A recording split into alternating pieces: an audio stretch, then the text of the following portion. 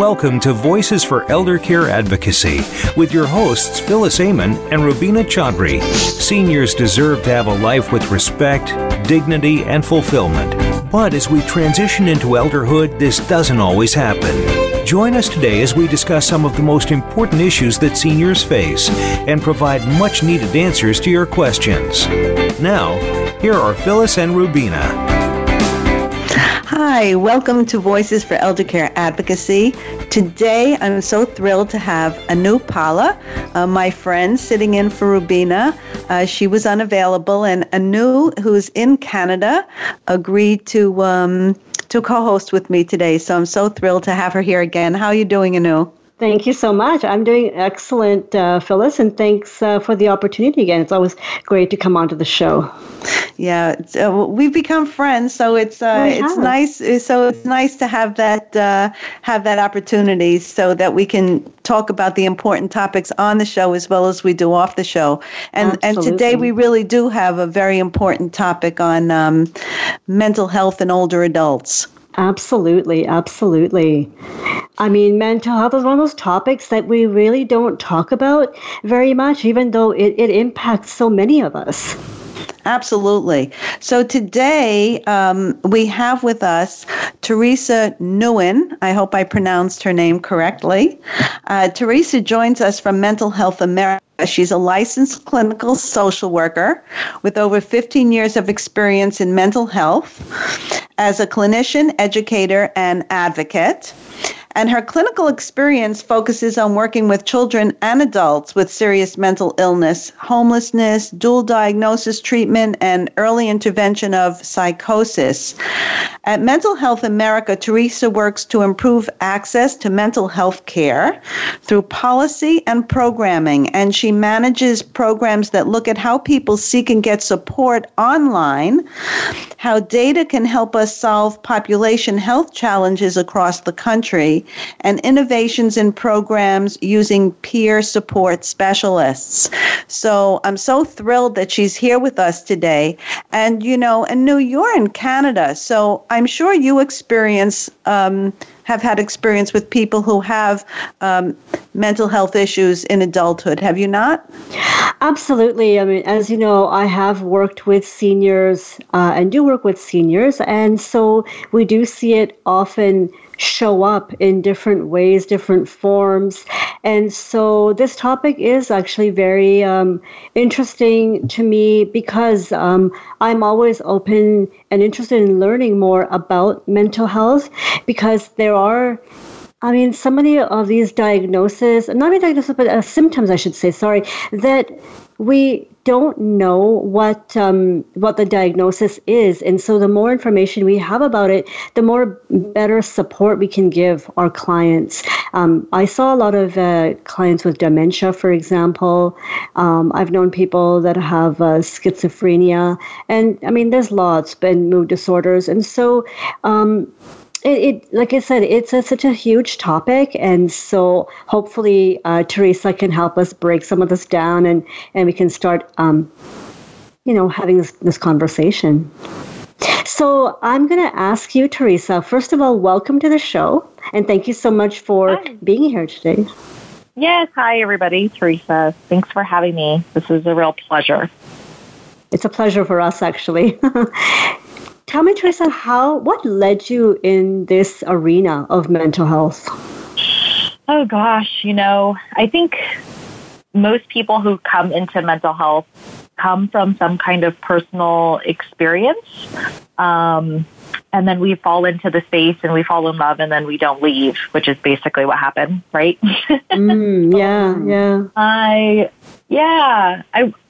I was a teenager when I first started struggling with my mental health problems. And in my family, mental health was not something that we talked about. But I saw it all the time in my family members, and my parents, my siblings. There was a lot of undiagnosed mental health challenges and addiction problems.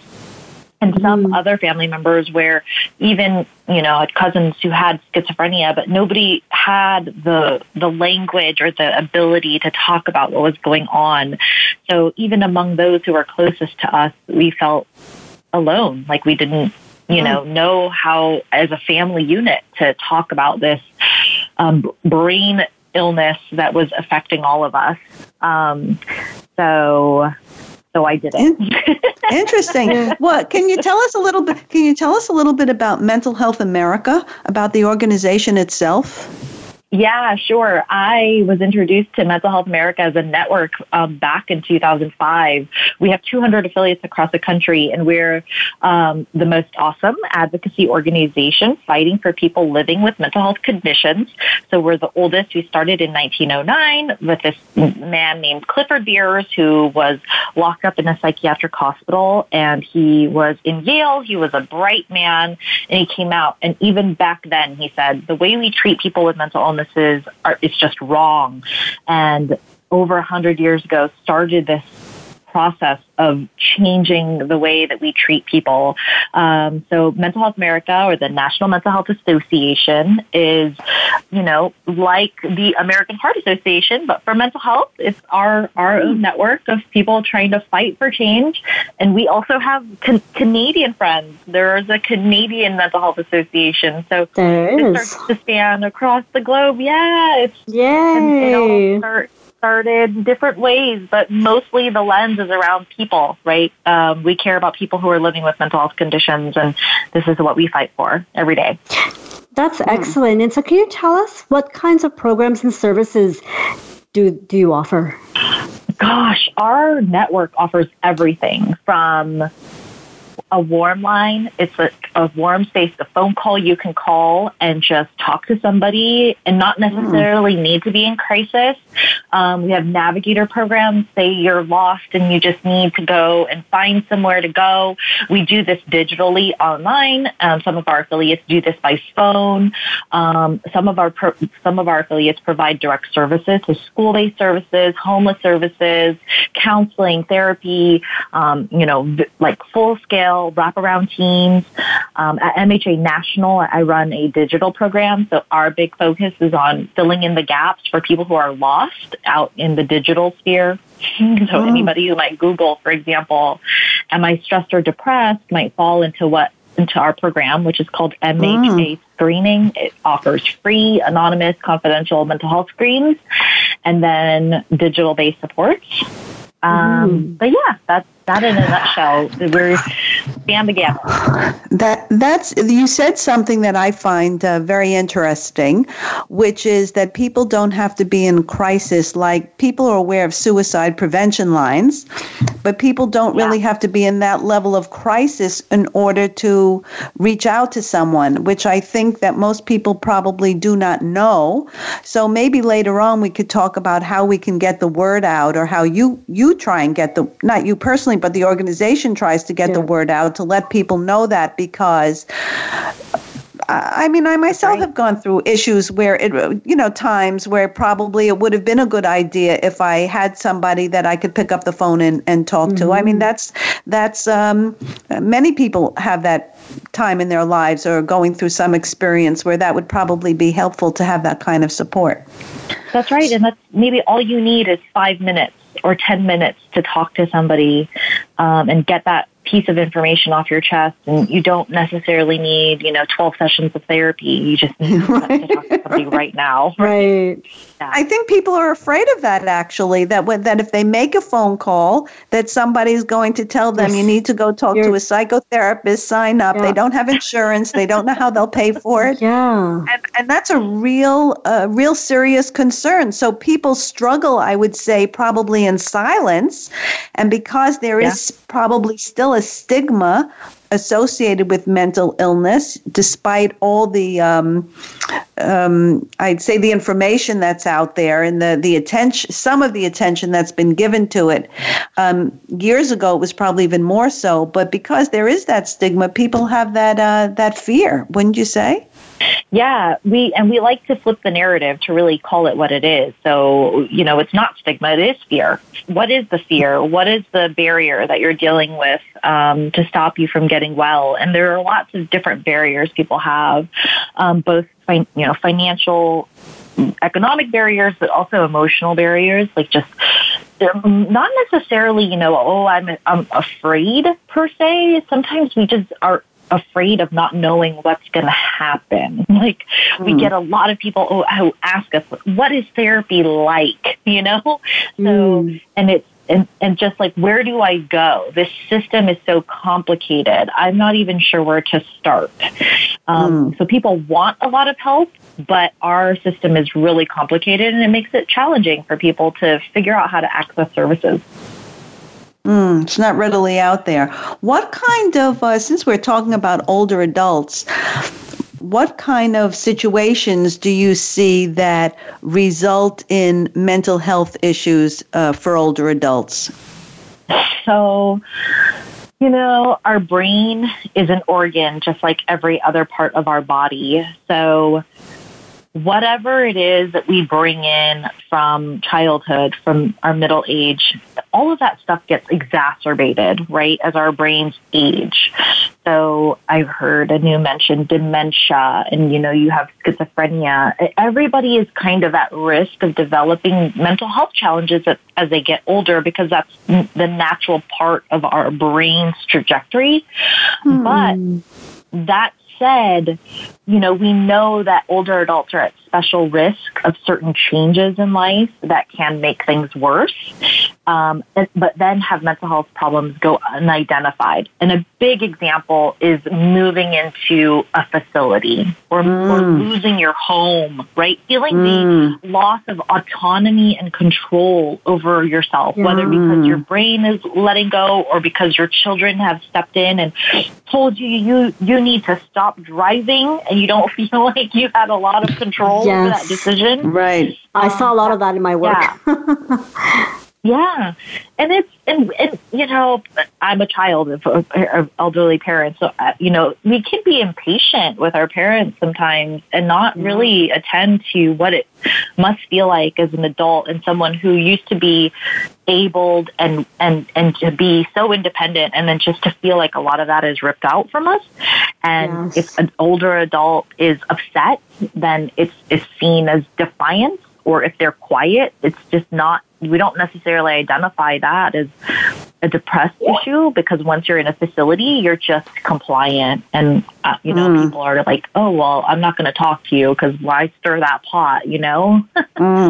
And basically, I was thinking, oh, I'm sorry, I didn't mean to jump in, but I was thinking of something else as well, which is not only, I'll say depression. I don't want to diagnose it, but loss of independence, loss of autonomy. There's, they actually through your life, they say selling a home and moving from a home is one of the major contributors to depression, to grief. It's really very impactful. People don't even realize it until it happens or until they're in that situation. But I was thinking that there's also grief associated with loss of friends and family who of your own age group who have maybe passed away, or facing your own mortality. There's got to be, I would assume, some depression or grief that goes along with that. Absolutely. Anytime we're grieving, there's that entry of time in our lives where we start to lose all of our friends around us, and depending on the narrative you have around that loss, or whether or not you've had the ability to grieve, you know, at all, I think those are protective or risk factors that can make mental health problems worse. And so if you think about one person experiencing a lot of loss all at one time, these are absolutely challenges that can contribute to worsening mental health problems. Yeah, absolutely. You know, interesting that you say that, because I was born when my parents were quite a bit older than I was, and my father especially was the youngest person in his family.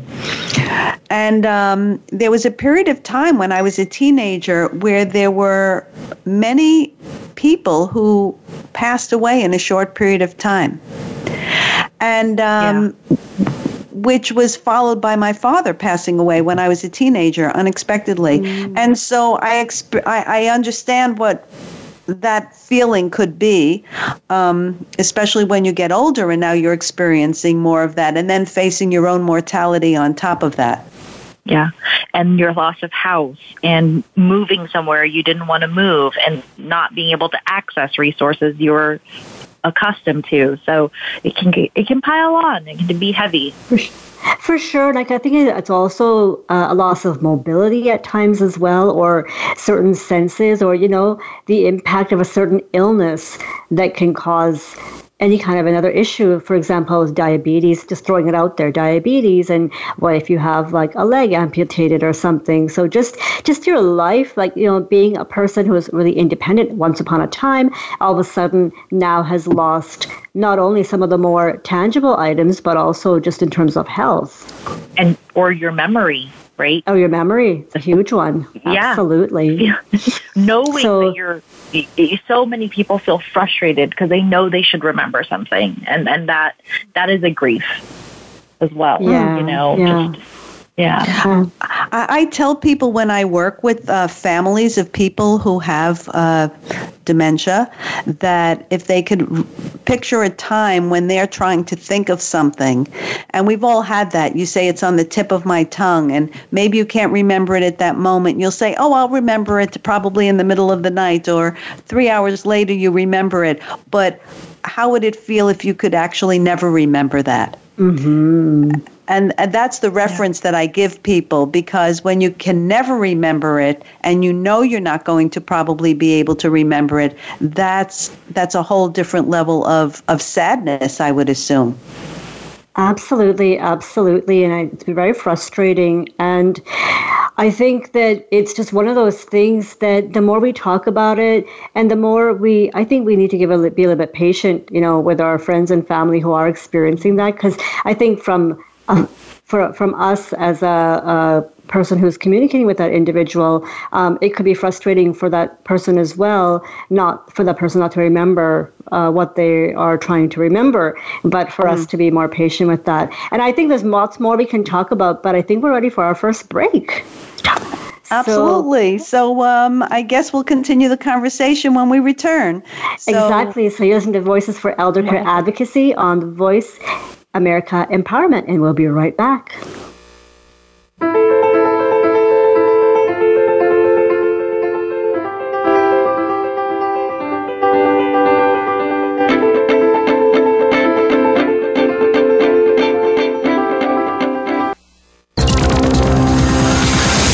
It's your world. Motivate, change, succeed. VoiceAmericaEmpowerment.com.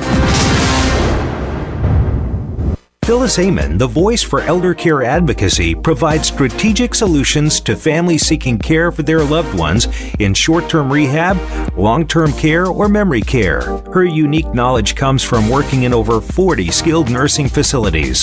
Phyllis's passion for quality care and quality of life for our loved ones sets her apart. She encourages families to plan by choice, not by crisis. Visit phylliseldercare.info for a consultation. Phyllis is also a speaker for both the public and private sector on various issues related to caregiving, communication, empathy, and aging.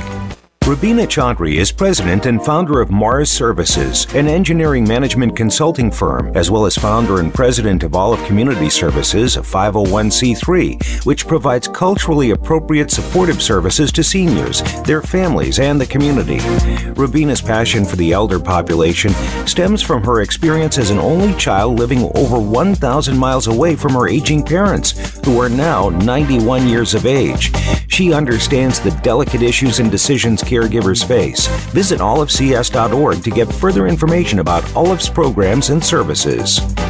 Have you become a member yet? Sign up now to become a member of Voice America. It's always free and easy. Plus, you get to take advantage of some great member benefits. Get unlimited access to millions of hours of on-demand content across all of our channels. Keep track of your favorite episodes, shows, and hosts in your own customizable library. Find out what shows you might be interested in based on your favorites. Plus, you get insider access with our newsletter. Membership gives you more. Sign up at voiceamerica.com and click Register at the top right.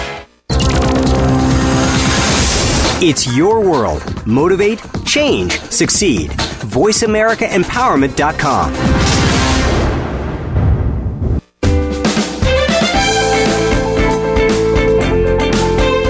You are tuned in to Voices for Elder Care Advocacy with Phyllis Amon and Rubina Chaudhry. If you'd like to leave us a question or comment about our program, please feel free to email your hosts from the Voices for Elder Care Advocacy show page on Voice America. Now, back to Voices for Elder Care Advocacy. All right, welcome back, everybody, to the show. Today we are speaking with Teresa Nguyen from Mental Health America. Yeah, that's what it is. And we're all talking everything to do with mental health. So welcome back to the show. Take it away, Phyllis. Okay, so Teresa, what I'm thinking about, that listeners might be interested in hearing about is maybe some underlying issues that contribute to mental health problems in older adults, or 3 key areas that you see that are issues for older adults that have mental health issues? Yeah, sure. So when you're thinking about your brain, sometimes we want to bucket things in what we think makes sense. And in mental health, you often hear illnesses like depression or schizophrenia or bipolar disorder. But it's very hard with labels because, well, unless you're a doctor, it's very hard to understand what specific illness you have. And with family members, what I like to orient people towards is just, you really want to pay attention to the changes in a family member's actions or their thoughts, the things they're saying to you, and ask yourself, does this sound like what my mom would normally sound like? Is something changing here that signals to me that something is developing in her mind? That is a sign of a progression of an illness, right? And what's a problem in science is that we also will see, for example, with psychosis, which is when you see things that aren't there or hear things that aren't there. It's very complicated because even in dementia or Alzheimer's, a person can have symptoms of psychosis. They might see things that aren't there, talk to people that aren't there, but it doesn't necessarily mean that person has schizophrenia, right? It means that they're having symptoms associated with Alzheimer's, but those are still mental health problems. And bringing up these changes is what a family member could do to help advocate for their family member and let a doctor know, this is not normal for my mom, right? I feel like something is changing here. Similarly with depression, it's common for people to be sad and go through grief, but do you ask your family member and say, I know that this is a sad time, but do you think that you're more sad than normal? Do you think that maybe something else is going on? And just to start having that conversation and allowing our family members the space to talk about these challenges is the first important step that a person can do to start unpacking the complications mental illnesses are. I'm thinking that something that you just said about starting the conversation, that's such a difficult area for a lot of people about many aspects in changes in life for people that get older. You mentioned something earlier about people who can no longer drive, and people who don't want to have that conversation. I think it was you said it or Anu, I wasn't quite sure. They don't even want to have that conversation. I read a statistic a while ago that 40% of people rather have a conversation with their older parents about funeral arrangements than about taking their keys away and telling them that they're no longer able to safely drive. So I would assume that these conversations are also very delicate conversations to have. They are delicate, and what I have seen and personally experienced, there's some level of denial that comes with that as well. And so I agree this is a very delicate conversation to have. But what happens if, you want to speak to a family member's doctor about behavior, changes in behavior, and you've spoken to that family member or friend, whatever it may be, and they're not willing to accept it. So how do you deal with that? Well, and I think the hardest part is when a family member might not want to talk about it, but they don't have the capacity to even talk about it, and you're not sure how it's best to advocate. And in that case, I would say really lean into the provider as a source of support to help make the decision about what you can do with, for example, extreme changes in mood or in terms of psychosis, right? Like, are there medication changes that can help with something like that to bring clarity? The interpersonal part is hard when the person might not be aware that they're depressed, or they bring their own fear. So if you say, I think that you're depressed, and someone reacts and says, I'm not crazy, that's always our fear. It's like, I'm not trying to label you here. I'm checking in, And a tip for me is like, if you are afraid to use words, eventually we want you to get there. But you don't need to start there. Start with your concern, start with your care. I just want to check in with you. Do you think there are things we can do to make things better? Because all of those questions impact mental health. You don't need to force someone to identify as someone who has depression to still help them, right? And so sometimes we get into the trap, and that can be a hard space. So, you know your family members best, you know yourself best. The worst thing we can do is ignore it, which is what I think we tend to do. Absolutely, yeah. I think there's a tendency. Right. No. I think there are also a tendency to use words, just the way you said that label things, and that becomes a little bit of an issue. For instance, I was talking with Anu about this, and Teresa, you and I touched on it the other day in the conversation also. We tend to say the disabled instead of people who have disabilities, or, schizophrenics instead of people who have schizophrenia.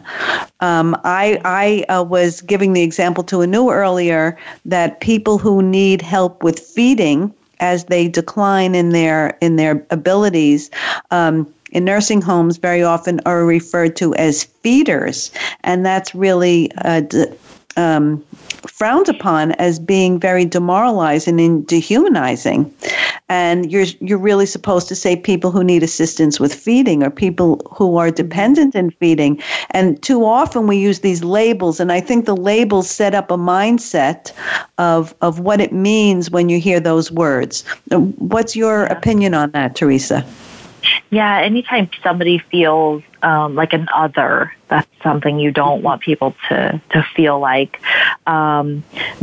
But certainly, we have fought for a long time to not have terms like schizophrenics, right? People with schizophrenia are living with schizophrenia. And so, it's very true that part of it is I don't want my illness to be who I am. I have an illness, but I'm Teresa, right? I'm not depression. That's the same thing. The rental. Absolutely, and I think that's what people within the disability community also advocate for as well. So for myself, I live with complete vision loss, and so it's not like I'm blind and that's who I am, and that becomes like my entire narrative. It just like I'm Anu, and I happen to be living with vision loss. So I think language really plays a huge role in how we define whatever kind of thing we're dealing with, Yeah. And it sets up our attitudes. Members. Right. Mm-hmm. Yeah, exactly. And society in general has a tendency to do that. And that's where I think part of the stigma comes from. Wouldn't you say? Yeah, a desire to name something, to put something in a box that would make sense for us.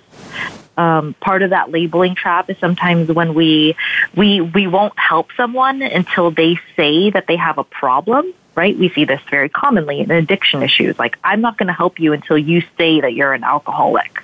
Yeah. Or, I'm not going to help you unless you... And there's something about families, too, where we really want our family members to own up to their junk. Yeah. So that trap. It's like, why do I have to make my mom say the special words, and somehow I can't move forward unless she does it. And that can be its own kind of trap that we get stuck in, and can be damaging because then nobody's moving forward. But I think that as with many areas of I'll say dependence, which there are schools of thought that is part of a mental illness, and you could address that if you'd like. And sometimes addiction doesn't appear until later years. Also, that the person really does have to acknowledge it to some degree in order for them to be able to receive help. Isn't that correct? Oh, there are lots of schools of thought, and and this is true for the framework that I'm thinking about that especially highlights this is around motivational interviewing as a technique. And so it really says if you are so bound by your rule that someone has to identify as an addict to get well, then you miss the opportunity to help them get to that part by just being present, right, first. So the person will eventually get to that place where they recognize that they have a problem. But we sometimes get so stuck in our desire to fix problems that we're not where our family members are at. Like, I want my mom to act differently than she does, and I can get frustrated about, where she's at, instead of just saying, where are you coming from? And let me just be there with you a little bit. Like with grief, maybe people grieve for a lot longer than we feel comfortable or want them to, but that's not fair. People have their own process and they take their time. So it's not an all or none. It's a reflection of the process. Well, that's well known. Destination. That's well known about grief. Everybody grieves in their own time frame, and in their own manner. Yeah. Right. Exactly. They move through the stages. The Kubler-Ross stages of grief, and everybody moves through them at their own pace. There's no rule. That's right. Yeah. And if we don't offer the same, that's a good context for depression, for example, or even addiction. I have my own process for accepting that I have a problem, but it is a process. And sometimes we don't give that same empathy to those other problems that we have in our lives that we can do with grief. And so I think that's a great parallel.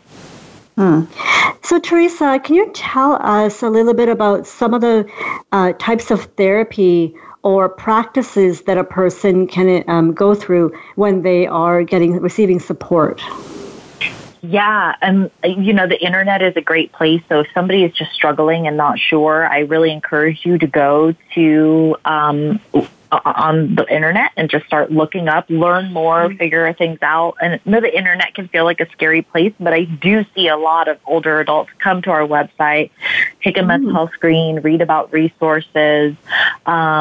And you can also, you can do that for a long time and learn things and build up information and confidence before you take some next steps and maybe see a therapist, right? And that's a great place for resources. But we also mentioned Warm Line. So if you Google Warm Line, you can find a Warm Line in your community. There are also a couple national Warm Lines. You just call that phone number. It generally is toll-free, and you can speak to people. Many of our staff members who sit on Warm Line say they have conversations for 5 minutes, 15 minutes, 20 minutes. There's no limit, but it is just like you're calling that number for that day. And does your organization offer any types of support groups? Because, we all respond to therapy and support in different ways. So does your organization offer any types of support groups? Absolutely. So if you go to the internet and you Google Mental Health America, you might find an affiliate that's local to your community. They offer different services depending on each community's needs. But you can go to our main website at www.mhanational.org. And there's also a map there that you can look up where our affiliates are. And we also provide a slew of resources online. That's excellent. Do they have? Are there offices or in like every state or every region? Yeah, we have 200 affiliates across the country. So you might find an affiliate close enough to you, just depending on where you live. But like, as I said, if you don't, then we sometimes fill the gap in for national organizations. We often partner with other nonprofits in the community to provide services to each community. So if somebody is having difficulty in this area and they know of some place near where they live, can they walk in and get help? Many of our affiliates have walk-in services, or if you call, calling can be hard because a lot of people can call, but if you go onto the website and look at what specific services people offer, we often put our support groups online, or if they offer traditional therapy or counseling, that might be online as well, or at least the website will provide a directory of resources that you can use. And as I said, if you're not sure you want to walk in somewhere, there are a handful of phone-based services that you can access as well. But yes, in each community, there are often places that you can go to in person. And I'm assuming that if somebody does make a phone call, that it's anonymous. Is that correct? For warm lines, yes, anonymous. Yeah. And free.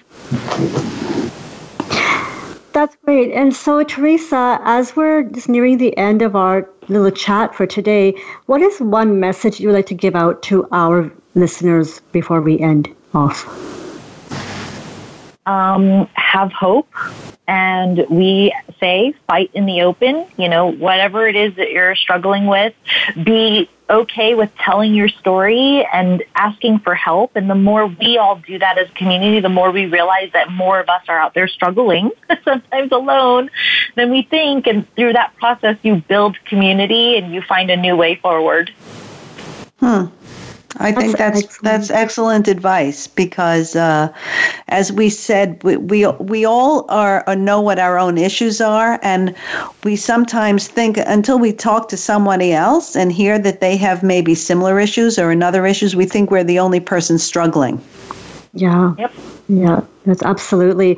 Thank you very, very much for coming on and having this conversation with us. I think this is, like I said, this is a very big topic, and we'd love to have you come back again, and we can maybe narrow down some specific conditions and talk more. So thank you so much again. And if our listeners want to check out Mental Health America's website, it's www.mhanational.org. Thank you. Great. Thanks, Teresa. We'll be right back in a few moments on Voices for Elder Care Advocacy on the Voice America Empowerment Channel, and I'm looking forward to continuing the conversation with Anu on mental health issues.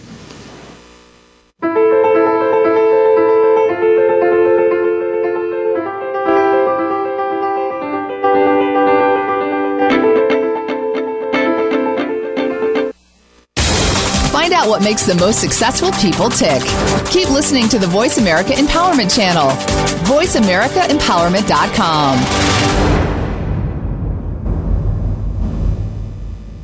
Phyllis Amon, the voice for elder care advocacy, provides strategic solutions to families seeking care for their loved ones in short-term rehab, long-term care, or memory care.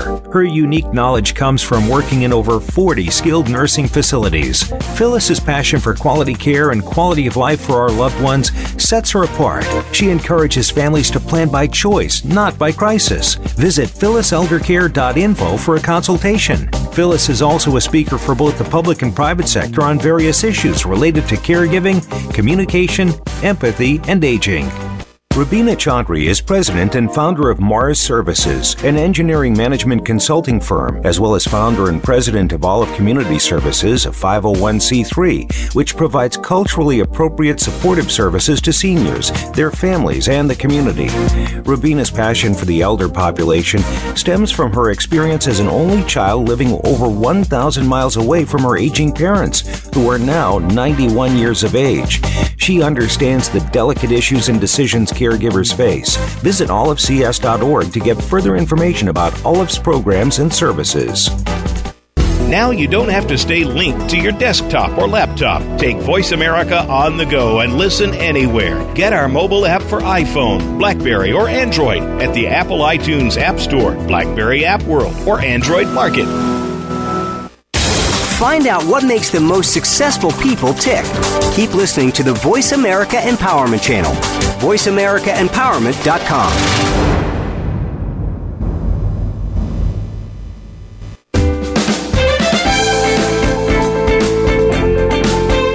You are tuned in to Voices for Elder Care Advocacy with Phyllis Amon and Rubina Chaudhry.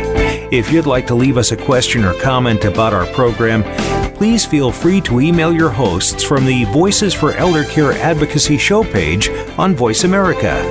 Now, back to Voices for Elder Care Advocacy.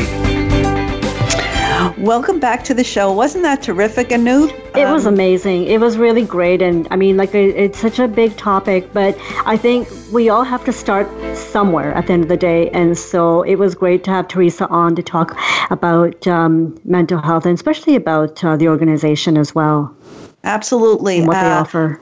I've been working in over 40 skilled nursing facilities, as I've said many times on the air.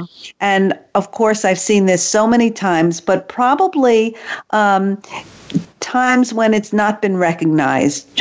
People are, she brought up a very important point.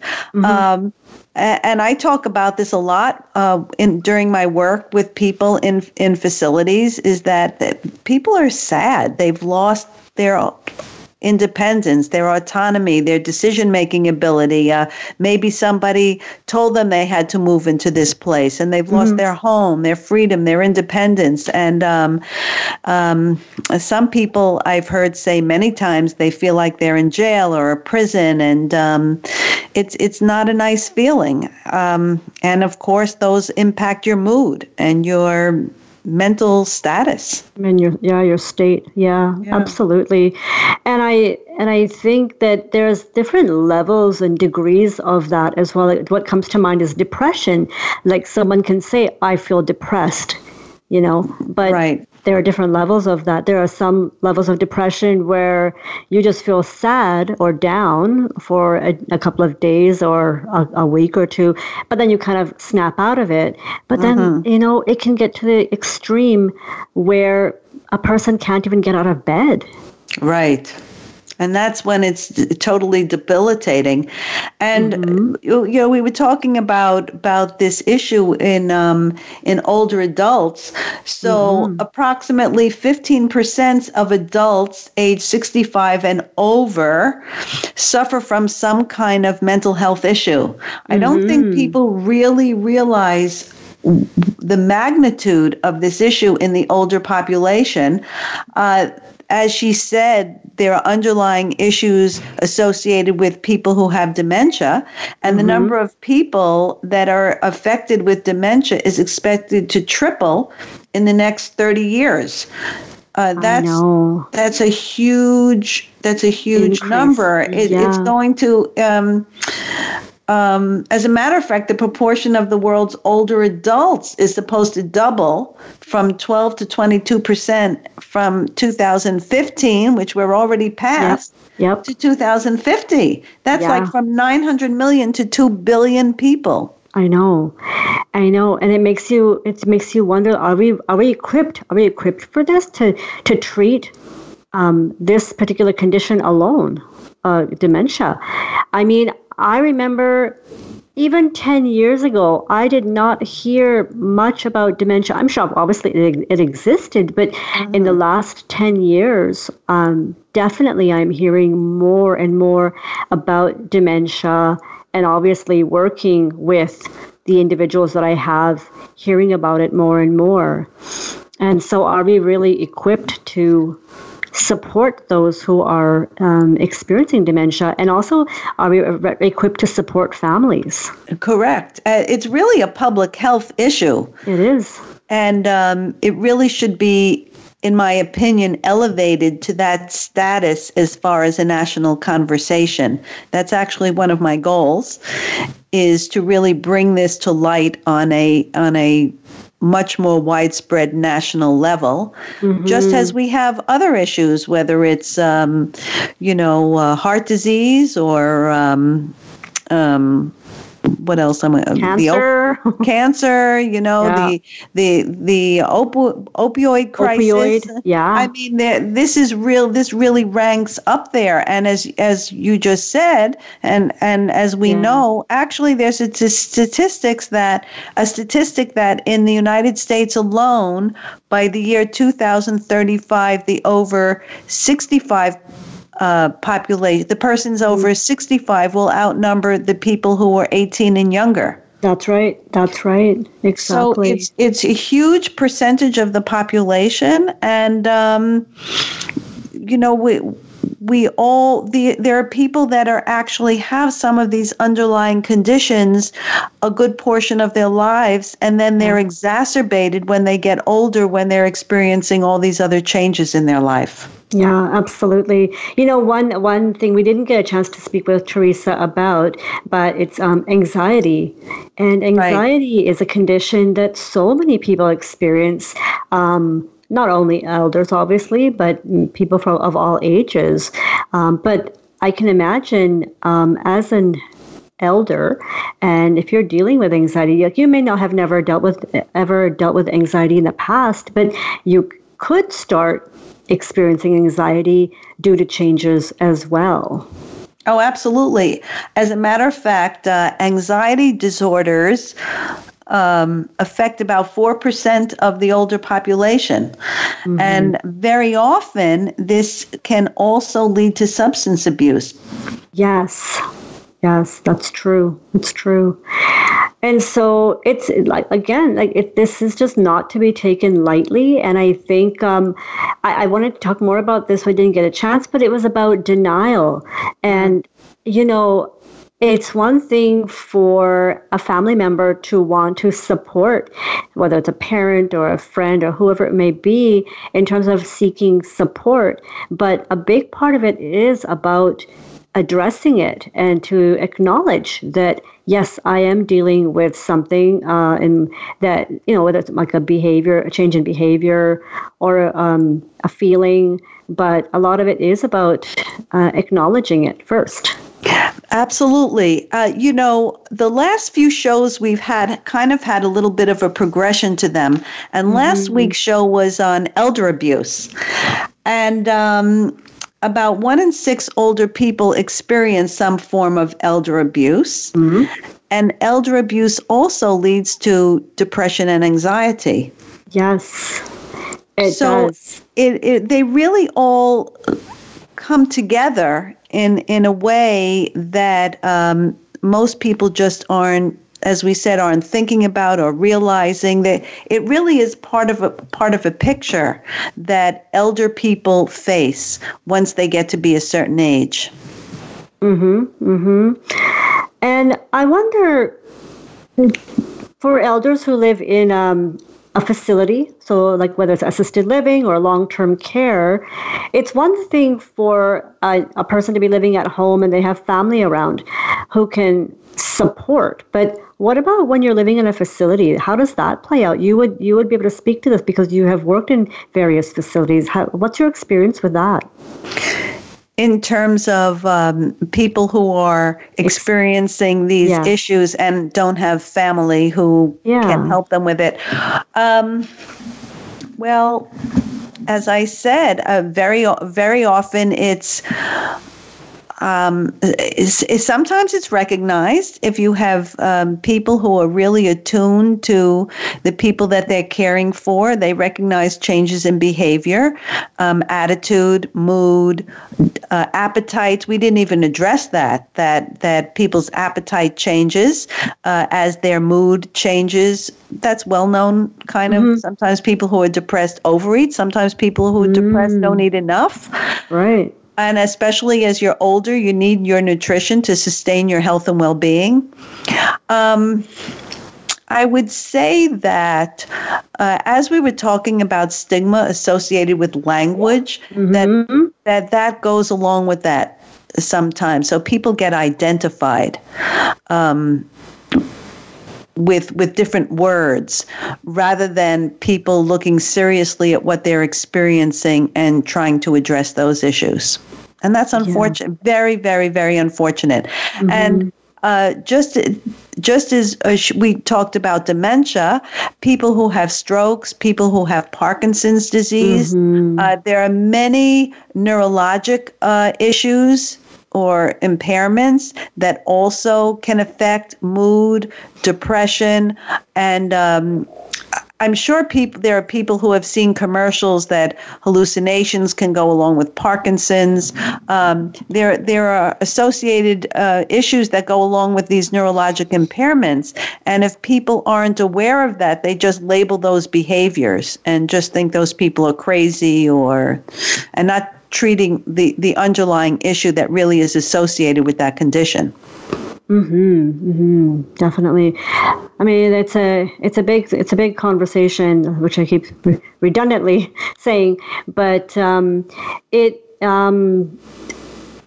hoping that we have shed a little bit of light on the topic of mental health today for our listeners and have given them something to think about and some tools and resources. I was just sort of thinking about what can we do immediately to support anyone that we have witnessed who might be experiencing anything like depression, anxiety, or any of these kinds of conditions. I think, go ahead. Well, as she said, I think it's important to start a conversation and to start a conversation in a empathetic way. Yes. In a very careful, compassionate way, rather than in an accusatory way. Absolutely. Or a critical way or a labeling way. And I think also just to show your support, to say, I'm only bringing this up because I care and I'm concerned, rather than, like you're saying, not just to accuse the person, but say, I'm really concerned about you. And what I often think about is helping the person improve their quality of life. Absolutely.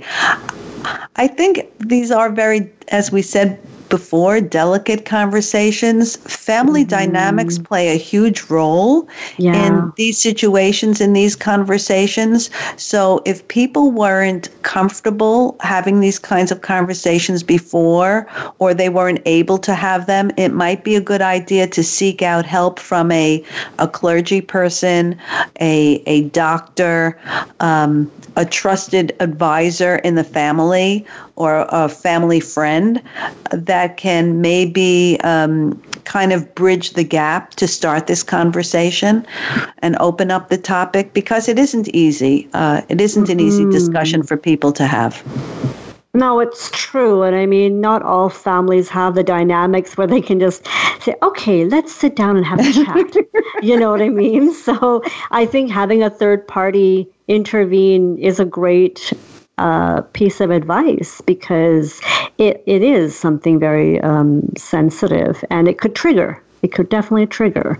Absolutely. Especially if a person is not willing to accept their reality.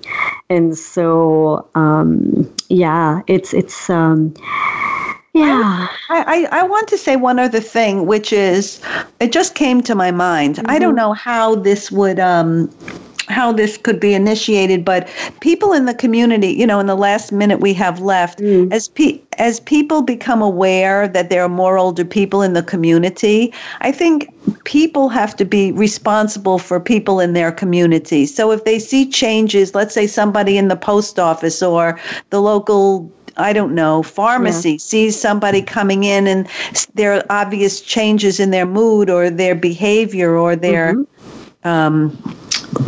level of self-care, that there may be people in the community that can be alerted. But we don't have much more time. We're actually coming to the end of the conversation. I think we will have to revisit it. But Anu, thanks so much for sharing the time with me today. It was really great. Thank you. It's my pleasure. It's my pleasure. And as I sign off, I just want to say we're wishing you all good mental health. Absolutely. Absolutely. So we'll join us next week on the Voices for Elder Care Advocacy on the Voice America Empowerment Channel.